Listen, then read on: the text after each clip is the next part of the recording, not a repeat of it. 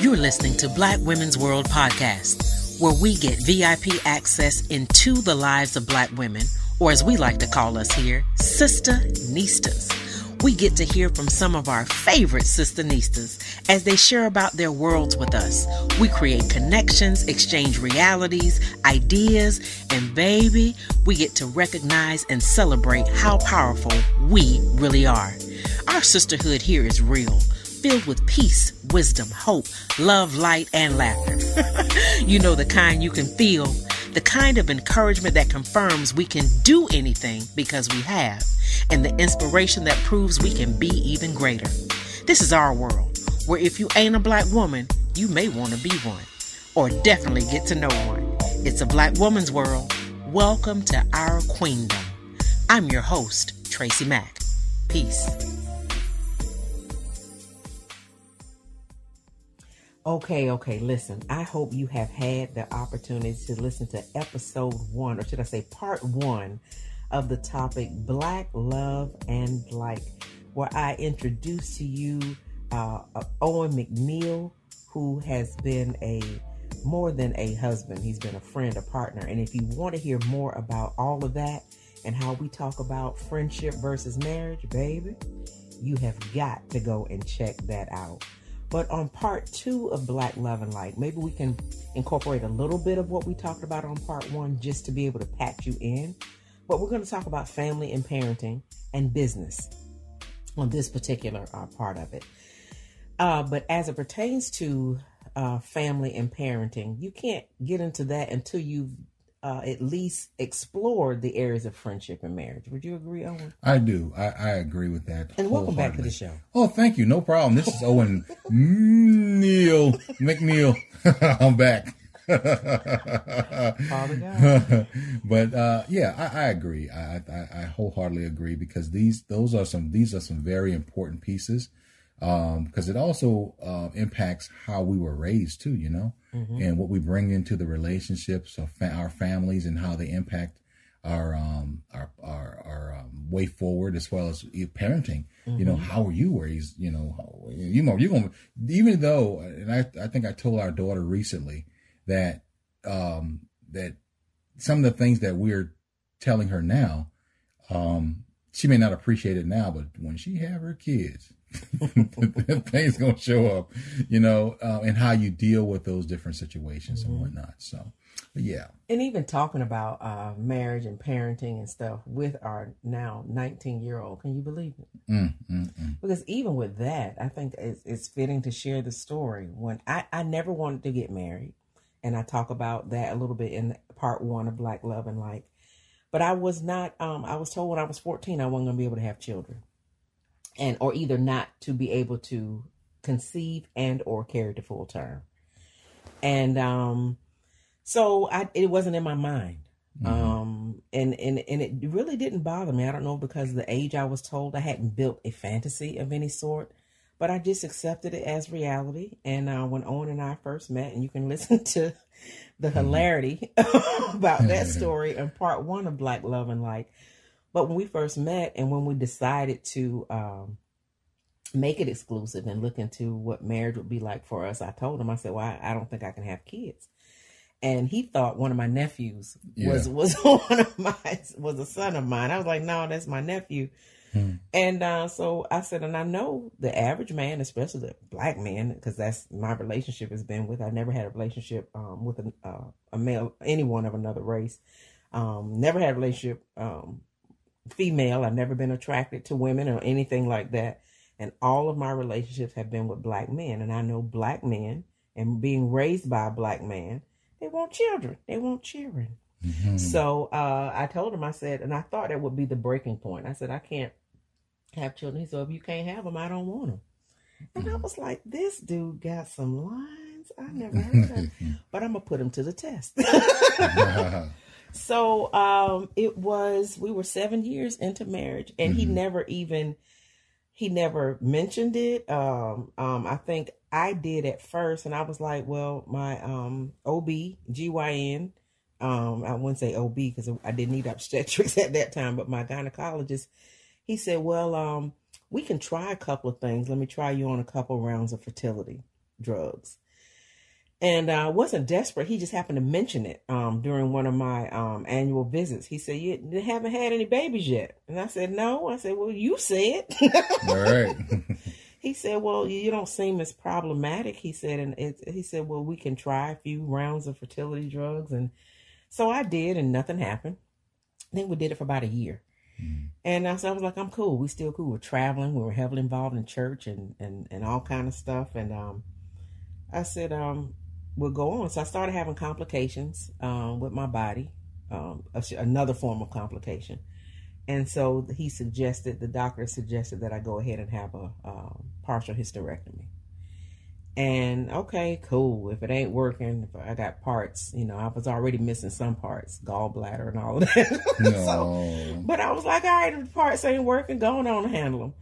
And so we had gone to which gardens or Kings Dominion? Kings Dominion. We'd gone, we were kind of like, we were youth pastors, so to speak, over a youth group. And so we were doing it with the youth. So I think the whole church went, but we kind of chaperoned the youth. And I wasn't feeling good, and I was normally a person to get on all the rides. And I wasn't feeling up to it that day. So I was holding the purses and the bags and eating funnel cakes, whatever. And on the way back, I just didn't feel like myself. And back in the day, y'all know I don't care how late you come back from Kings Dominion, wee hours Sunday morning, you still gonna have to go to Sunday service. So yeah. The bus got back in the wee hours of the morning. I didn't feel all that great. And I think the week before, because I had gone through the fertility cycles, I had bought a couple pregnancy tests. And I had missed my cycle the week before. And I looked at those pregnancy tests under the sink. And I said, oh, they old. I ain't going to worry about it. And Kings Dominion came. So that Sunday morning after we had gotten in, we didn't even go to bed. Said, no need to go to sleep. Mm-hmm. So Owen loves to iron, and I don't. And yes, y'all, that's so true. He still irons jeans. But anyway, another story. That's another with story. No creases, though. Still another story. Who irons jeans? Not me. Anyway, I never liked to T-shirts, iron. too. Yeah, he still irons T-shirts. But anyway, so. I'll go out there wrinkle when you don't have to. So he was like, well, I might as well iron our clothes. And he was going to make us breakfast. And he used to make these great omelets. He still makes them. It used to be, things change. He would just make them just to make them. Now I got to ask for an omelet like 2 weeks in advance. Yeah. So, things change over time. But he made me an omelet. And after I ate part of it, I got sick. And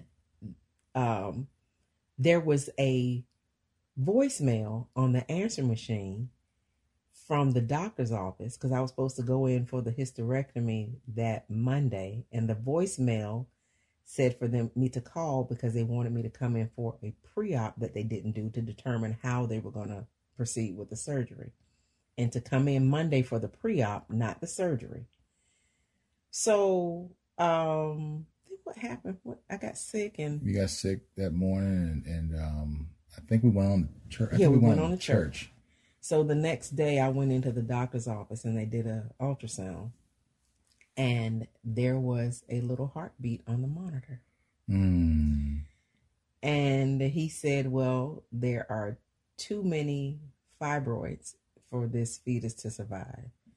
He said, and you'll probably go ahead and have a miscarriage. And as it was presumed, I'd had one before. And so I was like, okay, whatever. And so they sent me home. And he told me to call whenever I noticed that nature has taken its course. And I went home. Week went by, doctor's office called. I said nothing. They said, okay, maybe not yet. Call back when it does. 2 weeks went by, nothing. Went back in, heartbeat still on the monitor. A little weak, but still there. Y'all, they sent me home again. And I took a pregnancy test at home, still positive. And we didn't tell anybody. Right. Not anybody, because I was like, why tell anybody when I'm going to have a miscarriage? And so that was psychologically. How were you feeling during that time? Yeah, it was really kind of like, I think I would go to work wondering, will I get that phone call today, or what was going to happen next? Because I was kind of numb about the whole process. I was anticipating, becoming a father. because it was something, of course, brand new, and things like that. And just seeing how my wife was going through the agony of the possibilities, so, the best thing I could do is hold her hand, comfort her the best way I, knew how to, and to be a shoulder, at those moments, because we didn't know. We had no idea. And I wasn't sad. I was kind of anxious, like, just hurry up. Yeah. I didn't cry. It was like, just hurry up. If it's going to happen, just hurry up so I can keep going. I think I don't know if it was calloused or, like I said, because I'd never built that fantasy in my mind of motherhood, and I'd had a miscarriage previously, years prior. I didn't have that. Yeah. And so I was like, okay, just hurry up and do whatever. Now I have the surgery and keep going, because I had life to live, things to do, places to go, people to see. Right. And so I wasn't ever down. I was just anxious. So we kept going back to doctor visits. And then that's when they told us that there was no way this was going to be a viable pregnancy and I could terminate. And if it was, then if I carried to full term, there were significantly high chances that it would be a lot of mental because of blood oxygen potentially that had been lost. The fetus wasn't developing properly, so it was just all bad news. And so I think we finally told my parents. Yeah. And it was more from a perspective of the way we told them was unique. But go ahead. Oh, go ahead. Yeah, but the Pampers. Oh, I couldn't even fix my mouth to say pregnant. Me. They didn't go. So what I did was we went to the store and bought a pack of newborn Pampers. I think we went to the Dollar Tree because I didn't want to spend that much money on them. Or it was Dollar General. Family Dollar, one of them. And my parents had gone to a conference out of town, and I went in their house while they were gone, and I put Pampers on their stairs, all the way up the stairs. And I closed up the house and left. And when they got back, I got a phone call. My dad said, "What's with all these Pampers on our stairs?" And my mom was in the background. "Tracy, are you pregnant?" Oh my gosh. I said, "Yeah, I think so. I said, "But look, don't tell nobody.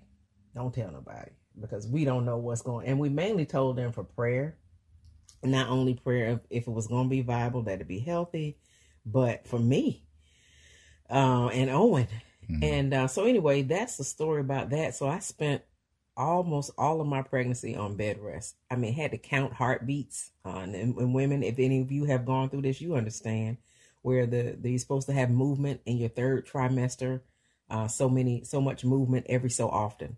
So I had to do ticks on paper every few minutes, every time I felt a movement, and make sure that there was movement.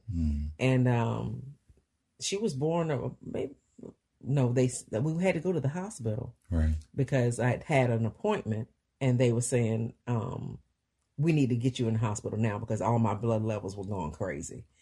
And so I was in the hospital for 4 or 5 days? At least a week, yeah. For sure. And then my water broke there, and 26 hours of hard labor later. Yeah. There she was. Healthy on the outside, contrary to what they thought. But later on, she was diagnosed with cognitive disorders, as well as severe dyslexia and some other things. She was even qualified to be in what was then the military program. Family. I can't remember the name. What was it called? Yeah. Oh God, what was it? There's a military name. I can't remember. Exceptional Family Program. Yeah, that's what it was. She qualified to get a check and all that kind of stuff. And I wasn't in denial, but just something in me was like, okay, first of all, I think financially we're okay. And then I was like, let me see what I can do, and let's see what God can do with this. And so it was hard. It was. And on top of that, what was tough about it was the fact that not long after we had Jada, I got orders. War and deployment. And I was supposed to go. We were going to be going to Japan. Road to Spain first. Well, Spain was the first, but that got canceled, and then it was to Japan, and we were preparing for that move, to Japan, and then all of a sudden, and this was just after 9/11. Just after 9/11, right? All that happened around the same. It's just all that started happening. Because that's right. Because 9/11 was when you had Jada in the car outside the gate, and that was the first time I had a panic attack. Right. Yeah. So it was a series of things that just started coming together and whatnot. But I would say the 26 hours that she was in labor, with Jada during that time period was really trying, Oh, tell me about it. Especially with no epidural. Yeah, no epidural. Not realizing what had occurred, because we're thinking that, everything is going well. But, what was funny about that night was that during the time you were that 24 hours, the hospital did 26 hours. The hospital didn't have a whole lot of activity, but that night the major accident occurred. Yeah. And the nurses were there was a pileup accident that happened on Highway 70, and all of the doctors were called to the ER, and everybody.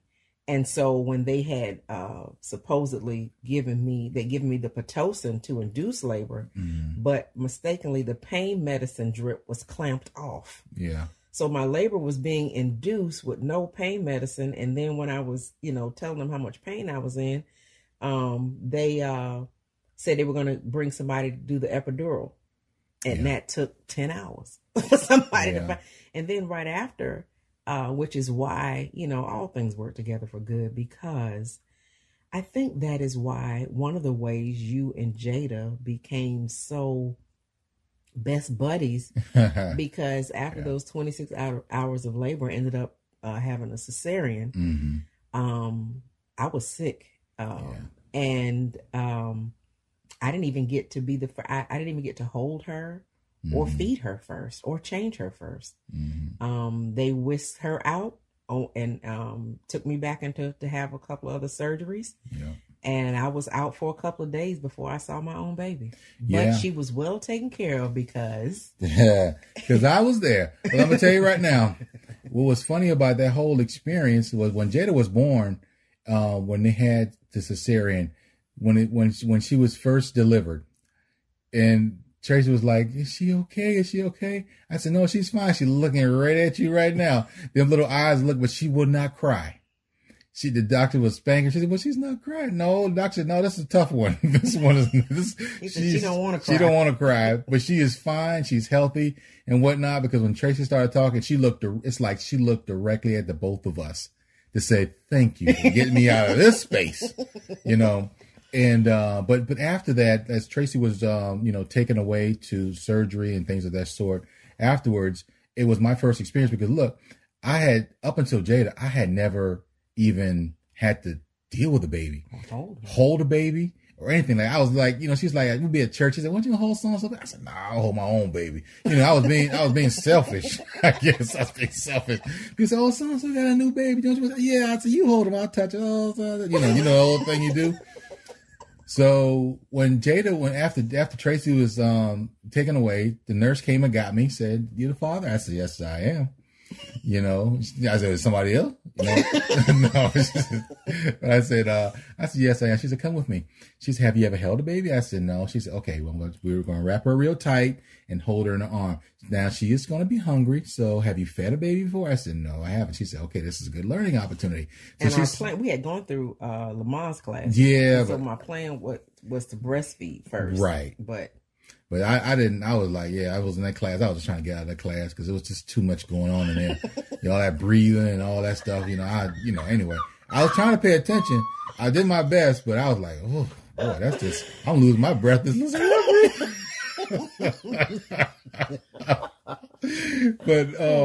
what was so funny? It was beautiful because that night it was quiet. It was it was in the middle of the night. It was dark. It was quiet. It was peaceful. And the nurse gave me Jada, and they gave me the bottle to feed her, and showed me how to feed her, how to burp her and everything like that, and then how to change her and everything. And I was like, wow, this is amazing. And I was her care. I took care of her for the first 24 hours, 2 days, I guess, back and forth and whatnot, because they would bring her down to the room after Tracy came back from surgery, She was kind of out of it for a little bit. So me and Jada was buddies for quite a while, for the first 24 hours. We talked about life and what we're going to do when we get older and everything like that. And she was just nodding and everything. No, I'm just joking. But it was so amazing. So once Tracy was able to hold her and everything, and then her I did parents breastfeed. then she went through all that process and everything. And that was an experience. But I would say also, once we got her home and whatnot, because again, we had already made her room prepared, for newborn to come home and everything like that. And even that preparation was with, I say, anxiety, because are we preparing this room for a baby that we're going to actually bring home? Yeah. And but we did, but it was with mixed emotion. And so then when we got her home, and Owen had prepared the home, for us to come, and we had already done the room. And I think that's when the fact that we were parents hit. Yeah. Like, oh my God, it's just been us for 7 years, and now we got this little chick here. What are we going to do? Because one of my aunts, who's very outspoken, when she found out I was pregnant, she said, look here, I'm not going to tell you exactly what she said, because it's a lot of profanity in it. But anyway, she said, don't you let no baby stop you. She said, you put that baby on your back and keep it moving. And I tell you, that's what we did. We did. Jada was involved in everything we've ever done. Sure. And, but Owen, in interview format, you are an outstanding dad. Even when you've had to be deployed, go away. You've had to play single parent when I've had to go away. But you grew up in a single parent home. I mean, I know your dad was there, and you can talk about that to the extent you feel comfortable. He was there for some part of your childhood, but you grew up in a single parent home. And some people would say that would make being a good father too challenging. Yeah. What say you? I said not. I said, I think folks, just to be honest, I think I'm built differently. I'm not sure how it happened. I think the intentions that God have for me is unique in and of itself. I believe because the environment that I came from, I should have a lot of issues, or could have issues. Granted, there was no abuse in my household. Thank God. There was no abuse in my household. We had moments of struggle and whatnot, but I had to grow up kind of fast, in a sense. But my mom, after my dad was in my life in my early years, we were younger and things of that sort. He would make sure to come to the games and things of that sort. And he did what he had to do. But there was a point where they felt that they could no longer be together. So they decided to separate. And at that time, we ended up moving into the projects and stuff like that. And my mom, I'm going to tell you, that lady raised us in a way. Even though she had 3 boys, it's 5 altogether she got. But the 3 of us were the last to leave home. And she started when we were 12 years old, even well before that, she always cared for the house and things like that. So, but she made sure, she told us once upon a time, I remember her saying, she's, I'm going to raise y'all that you will never have to need a woman you will never have to be dependent upon a woman if you don't have to. And she gave us every tool that there was. She taught us how to wash ourselves, our clothes, dishes, cook, clean, and everything. It was a very disciplined lady. And she wanted to make sure that we stayed together, and stay out of trouble and whatnot. And trust me, folks, I was in an environment where my life could have went in 2 totally different directions quickly. But through the grace of God and through her guidance, we stayed on track.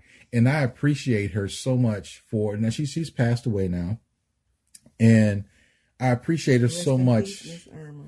I appreciate her so much for the gift that she gave us. And something my twin brother told me the other day that he told her, and it's so true. She gave us a very big heart. That's why we love the way we love. That's why we care the way we care. And take care of your families. Take care of your family. She called y'all yes. her 5 kings. Yes. And to tribute to her for, especially in the 70s, a single parent with with not a whole lot of education, but with the will and the creativity and the love for her boys. I mean, and how many can say out of those 5 men, not one of them have been in jail. All of them have great lives, have been public servants, whether it be through military or firemen. 2 of them, but just have been the best husbands and fathers, and that a lot of by the grace of God, of course, but by the work and the determination of your mother. Yeah. And when you said that she raised y'all so you wouldn't have to depend on a woman to cook and clean, I have to say that about my dad. He said, you get married, but you're gonna know how to cut grass, you're gonna know how to change a tire, you're gonna know how to, you know.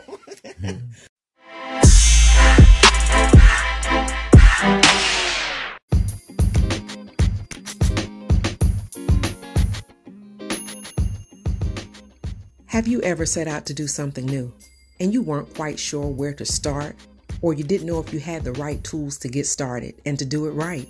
Or when it comes to podcasting, you don't have to worry about that anymore. Because if you haven't heard about Anchor, it is the easiest way to make a podcast. Let me explain. It's free. There are creation tools that will allow you to record and edit your podcast right from your phone or computer. Anchor will even distribute your podcast for you, so it can be heard on Spotify, Apple Podcasts, and many more. You can even make money from your podcast if you want to, with no minimum listenership. It's everything you need to make a podcast in one place. Download the free Anchor app or go to Anchor FM to get started. Tell them Tracy Mack sent you. Peace.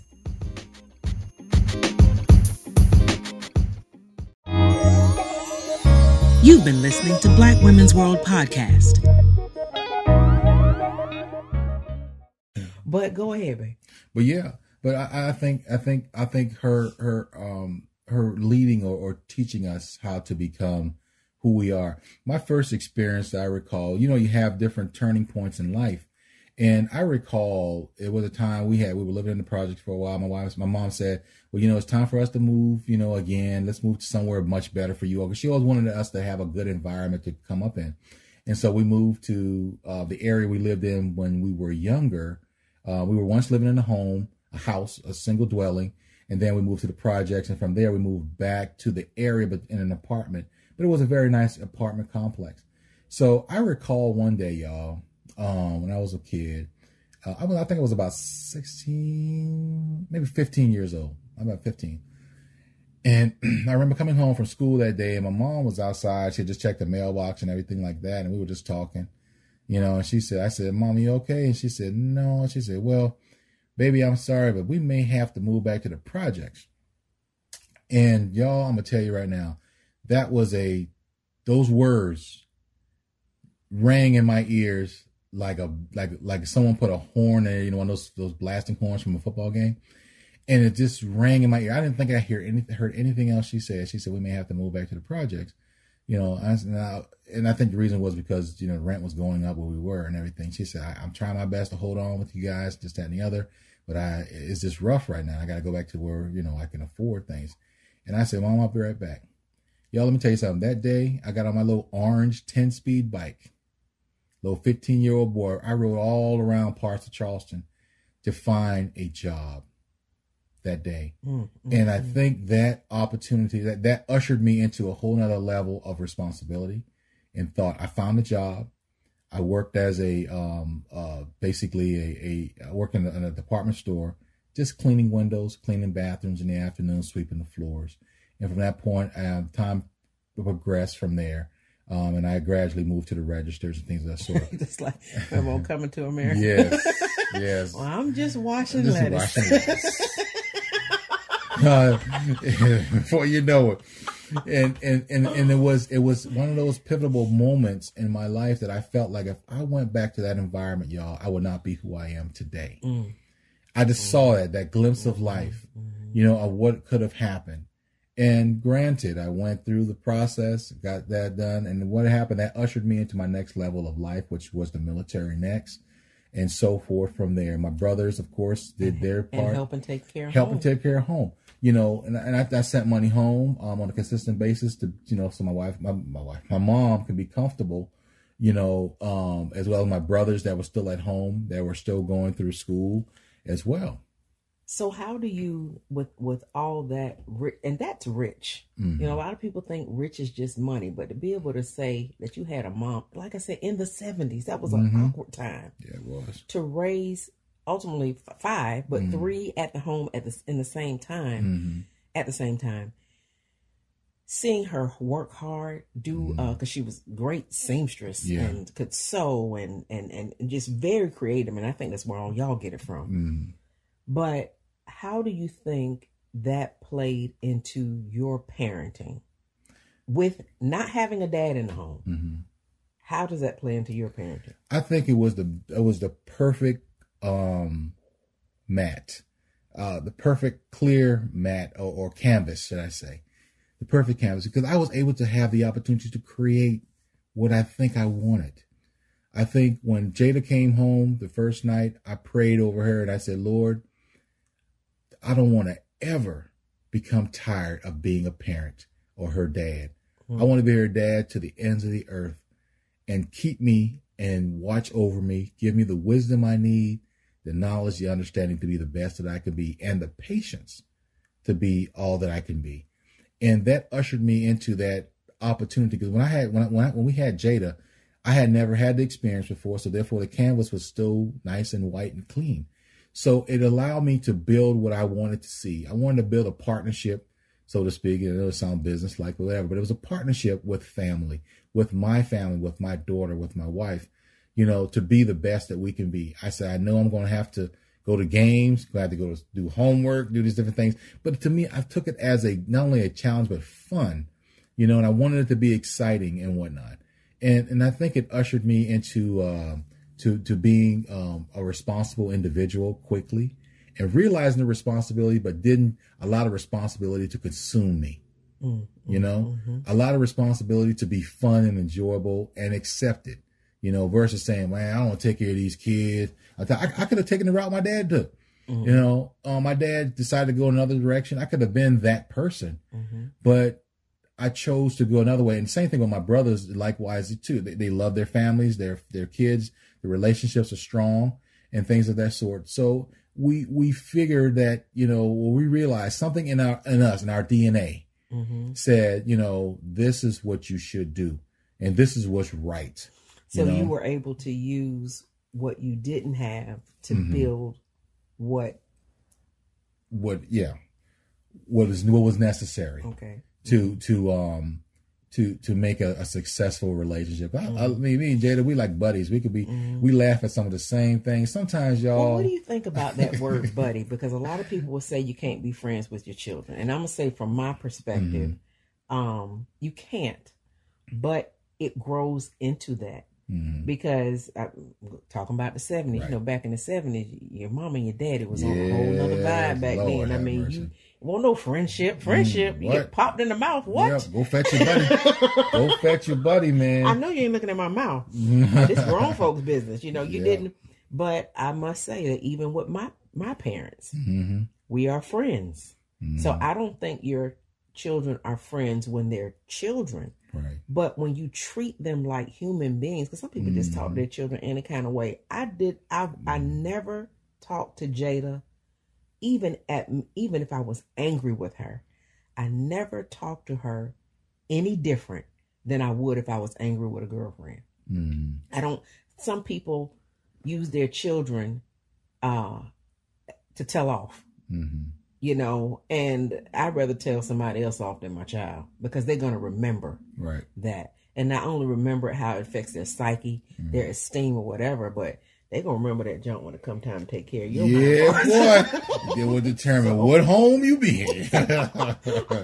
But it was, you know, my parents were together the whole time I was growing up. They didn't divorce until 2006. But Jada was little then. But, you know, so we have different perspectives. But something you said a few minutes ago, you said a partnership. And I think that's what, it may sound cold to some people, right, but it was almost like we treated her like a little commodity. Yeah. That I was not going to let her be quote unquote spoiled because she was an only child. She was going to work. And she knows a work ethic. She's going to understand the meaning of work and the value of it. And life is, I understand that she was going to grow up into this world where Black women, she's a Black woman, so she could not have things handed to her. She had to have some moxie and some grit. And even though I was trying to instill that, I think I don't like to say disabilities, I like to say different abilities. I think the different abilities she was born with had to give her that moxie, right, that grit. So I didn't have to instill it as much as I thought because that disability put it upon her. Right. And so my end of the partnership for this business we were in of parenting was to make sure that as a Black woman, and that she would eventually be my friend, I'm going to handle her. She's not my friend right now. We ain't on equal. She's still not on equal playing field with me because she can't take care of herself. Right. But as a Black woman, I know what the world has for you. So I'm going to have to teach you what you're going to have to be to the world. So I'm the tough side. You got that good cop, bad cop. I'm that tough side. You need to know how to take care of yourself hygienically, mentally, physically, emotionally. And I always like to say you're the good cop side. That based on your being a father and a great father, and I ain't just blowing smoke up your wahoo, you are a great dad. Thank you. You're making it very hard on her to have a man in her life. Because what I have not taught her to do for herself, you got to do this for yourself. And don't let no man have to do, not that independent Black woman that don't need no man, but that Black woman that can have an interdependent relationship. Right. Be able to do it for yourself, or be able to do it for yourself in a way that you know what it looks like or what you need to be done for you. Right. So where I have taught her that you need to do all of this for yourself, you have come in and been that place that I don't know what she's gonna do with it. well, you know, I think, and I appreciate that, because my thing is, I look at it this way and whatnot. I want to show her the pinnacle of what it looks like to be a caring man. Okay, I mean, I don't want to set the bar so high that she can't achieve it. I think she can. I think she'll know when to, and I think she'll know when to raise the relationship up. If she should meet someone that's not quite up to par, but has the potential, I think that I want her to be able to identify that spirit in someone and whatnot. Because I'm gonna tell you right now, as I get glimpses of different things that I see right now, yeah, some of that stuff I ain't got nothing to do with, but that chick is tough, boy. And whatnot, but because when she's around up, you trying to blame me on the sneak? She could be, yes. So Tracy's DNA be popping up. I was saying, ooh, boy, he's gonna get it. So anyway, you know, I do what I do, but I also want to know. I want her to identify what taking care of me could be like, or is like. If someone had to take care of me and whatnot, I want her to know and identify what that looks like and whatnot, not being handled in a disrespectful fashion, and handled with respect, right? And that she likewise, you know, pays the same respect as well, you know, vice versa. So reciprocate the process. But I think that comes with knowing your roles. I think we made distinct roles where we communicated, and then sometimes our roles would blend. Yeah, I can recall several times, Owen, when whether I be working, because sometimes my work was weekends or going out of town or whatever, and there would be events that Jada and things she was involved in where you had to take her, right, whether it be cheerleading practice or volleyball or tennis. She was in piano practice, dance, yeah, whatever. Yeah. She was in Jabberwock, different. But I can recall getting, whether it be whispered feedback or even word on the street, where's her mama? Right. Her mama should be bringing her to this. Where's her mama? And I'd be like, man, bounce. Y'all don't even have a clue. Just shut up. Right. Because they didn't know we had already established where I may have been in California somewhere or Atlanta doing this, that, and the other. We had already established, when Jada has this at this time and take her here. The only thing we didn't quite get right was the hair. Doing her hair. Well, yeah. Did that? Yeah, because man. Oh wait, we'll talk about that now. I mean, that was a challenge thing because Jada, even now, now she knows how to do her own hair and different like that. Back then, she always had this desire to do something different, and I couldn't do it because her mama would hook her hair up. Yeah. But that whole thing of male versus female, what should be done? I think in the business of parenting. Yeah. We establish roles. There are certain things that some people, and what all we're saying is whatever works for you, do what works for you. We're just sharing what works for us as it pertains to Black love and light, because parenting and family encompasses Black love and light. And even when we didn't see eye to eye as a couple, we had to see eye to eye as parents. Right. And we did not call each other out of our names. So she don't have a clue what that's like. So if somebody ever does it, it's a red flag. Right. There was no physical abuse. So if somebody ever even think, it's a red flag. Right. So, and she's by far not a perfect child because we're imperfect parents. But if she gets into anything negative, that'll be some stuff she drummed up. That ain't nothing that we put there. Right. So I thank God for her. She has a relationship with God, even when it pertains to religion and church and what we believe. We want her to believe, and she does. She believes in the Christian faith like we do, but we exposed her to other things so she would have a working knowledge of what else is out there. Not whether or not she chooses those things, but you can't raise your child up in a cave, a mental cave. You have to let them know what's out there so they can make their own choices. Because I wasn't raising a little Tracy or a little Owen. We were raising a Jada. Right.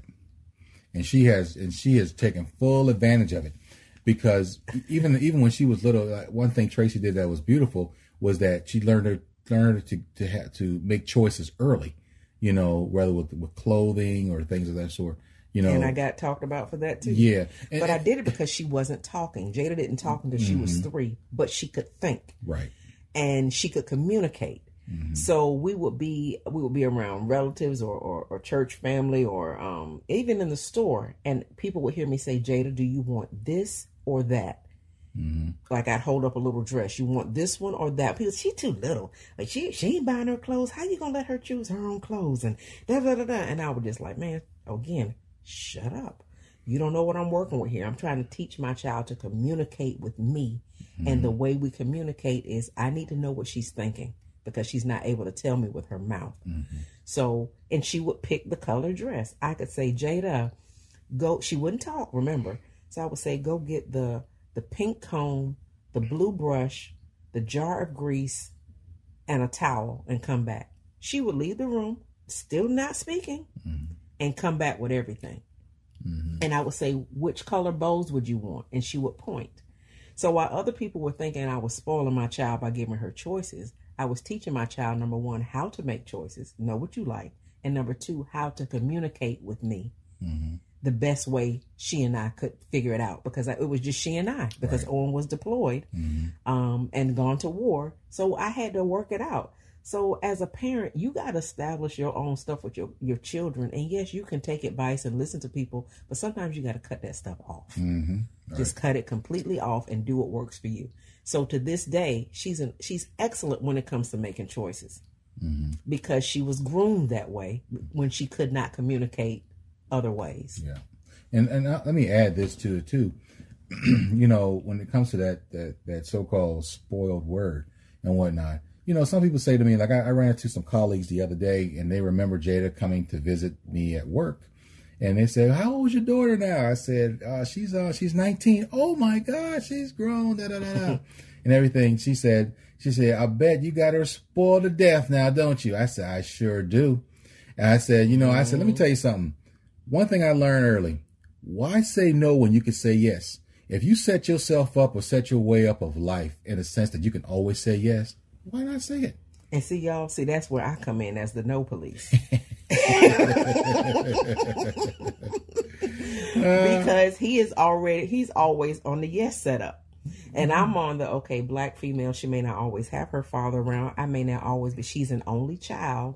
She has to have a no police because she has to develop her work ethic.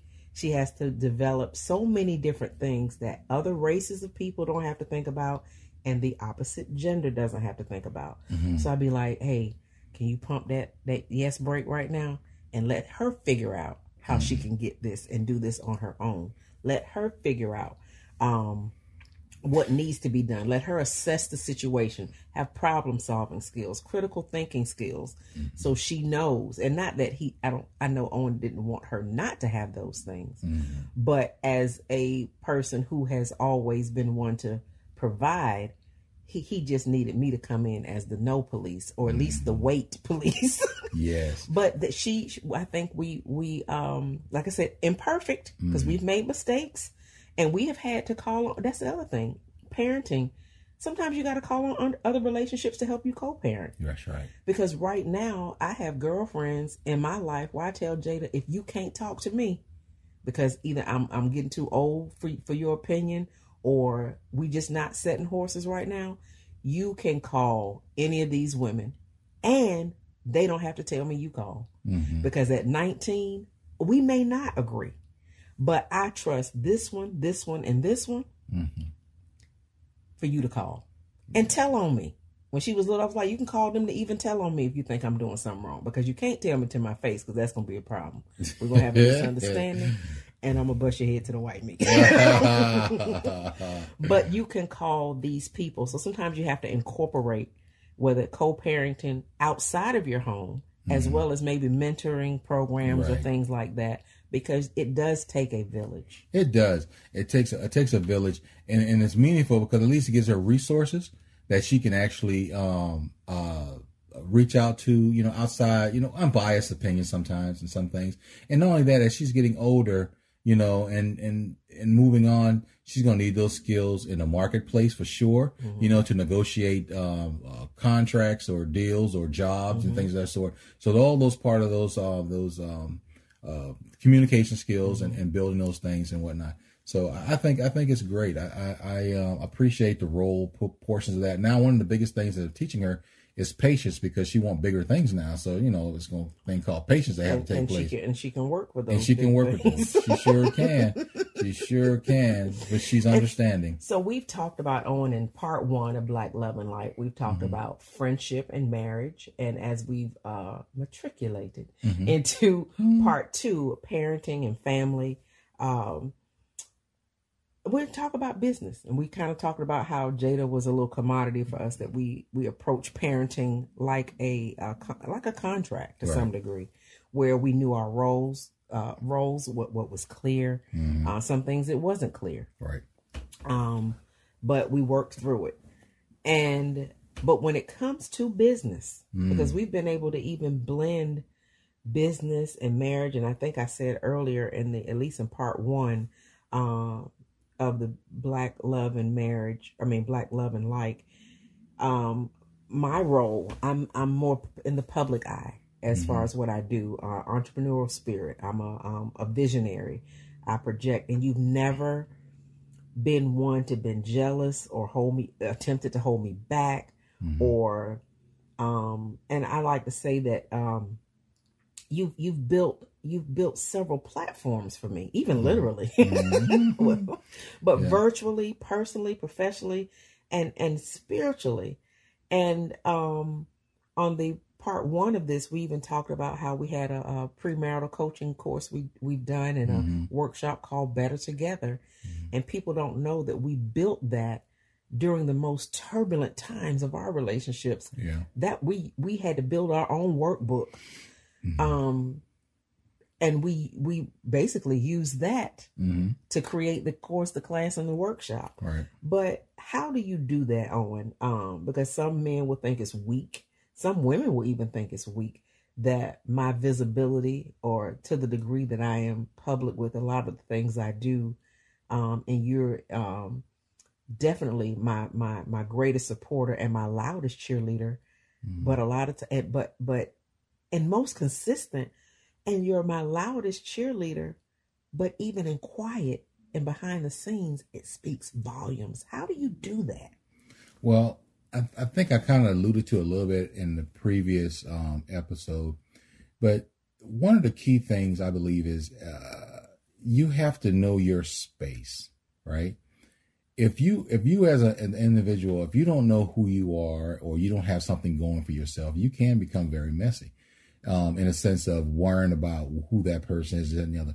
Let them be who they are. When I left the military, when I do my military life, I took this family all around the world in different locations. But when I retired, I said to myself, I'm here for you guys to serve you. And I believe that even now in what I do, employment-wise and things of the sort, I'm still serving. And by knowing and having myself established in my own way, I have no issues. I believe that my best support and my best way forward is to make sure that this person I'm supporting has everything they need. And I think that's part of the collaborative portion of the relationships and whatnot, and growing that. But just having and knowing who you are establishes that. And not only that, just I guess the way I'm made up, I don't have a competitive spirit in me.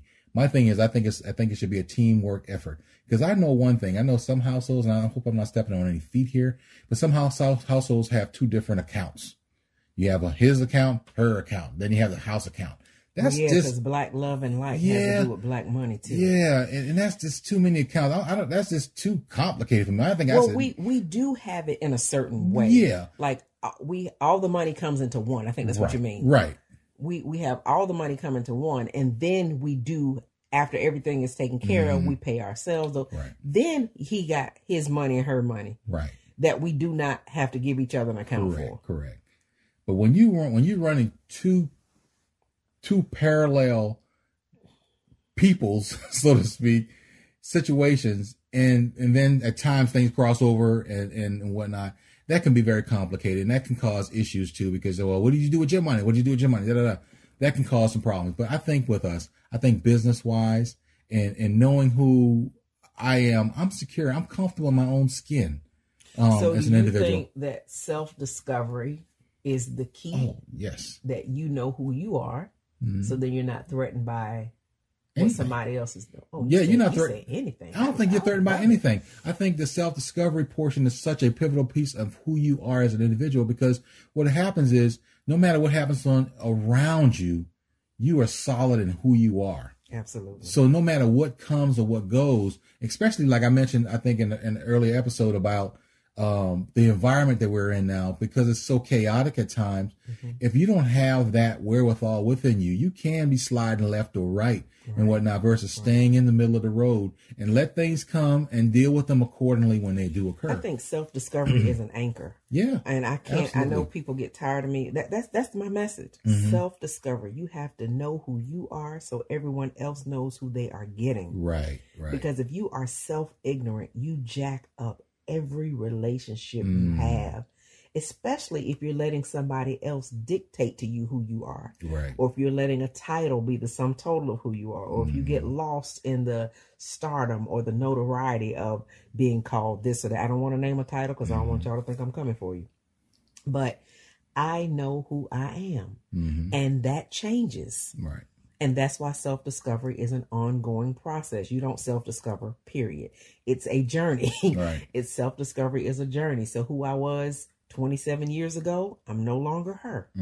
And who I was 5 years ago, I'm no longer her. But I have to know that. And then I have to say, Owen, this has changed. Though, and I only say that in those areas that affect him. Right. And you have to know who you are. And I appreciate, because you did make that that promise, so to speak, when we were moving all about, and I'd have to do things because you were the positions you had in military, whether it be entertain the troops, you know, having hobnobbing and going to things. And I don't like gala life. I'm not a social butterfly in the sense of dressing up. I do it when I have to. And I'm gonna look good now, but going to events and, you know, and Owen loves that.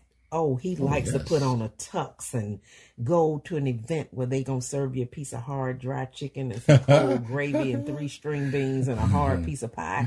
I do not. Now, if you see me there and I can get around some good people, I'm gonna have a good time. But for the most part, I want to put my sneakers back on.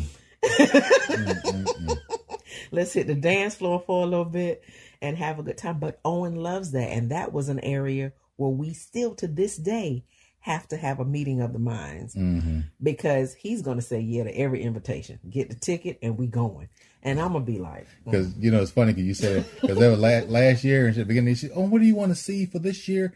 Oh, girl, I want to go to something formal, at least once a quarter. Every month. Yeah, every month if possible, but 1 quarter. But I think because like this year was going to be the year that, you know, see, I had all my stuff lined up. That's why 2020 happened the way it did. Because blame. Blame Owen. My God. See, I didn't even have a vision for 2020. Not one thing came to my mind. And he came out, let's go to an event or something. Get dressed up. At least, you know. I even told him one time, let's just show up at somebody else's stuff that we wouldn't even invite and see if we can get in. See, and see what I got to deal with. See, and he meant that thing. But I'm like, okay, first of all, who we gonna sit with? Because I don't meet a stranger, but I don't vibe with everybody. Plus, I got the introvert, extrovert. So I'm an ambivert. So I don't want to be out too long all the time with people I just got to show face with. And he's like, and people think he's quiet. And based on this interview, I fooled you. But what? I am. I'm shy too. Lies, all lies. But I'm thinking dress, Spanx, hair. And he's just thinking, let's go. But I've had to do those. I had to do those things for years with him militarily. So when he got ready to retire and he decided he wanted to continue his federal service, he was like, "Okay, it's your turn. I'm going to support you." Just like, and we didn't keep score, so to speak. You did 3, I did 2. But he said, I'm going to support you. And I don't know if he knew what type of roller coaster ride that would be, because entrepreneurship is a roller coaster ride in and of itself. And then when you're doing it with a visionary and somebody who has a level of, I would say, prophetic insight, I can be a piece of work. Yeah. And I'm going to tell you, she can be. Because sometimes I'll come home from work, y'all. And she just said, hey, what you think about this? Right? I'm like, oh my God, here we go again.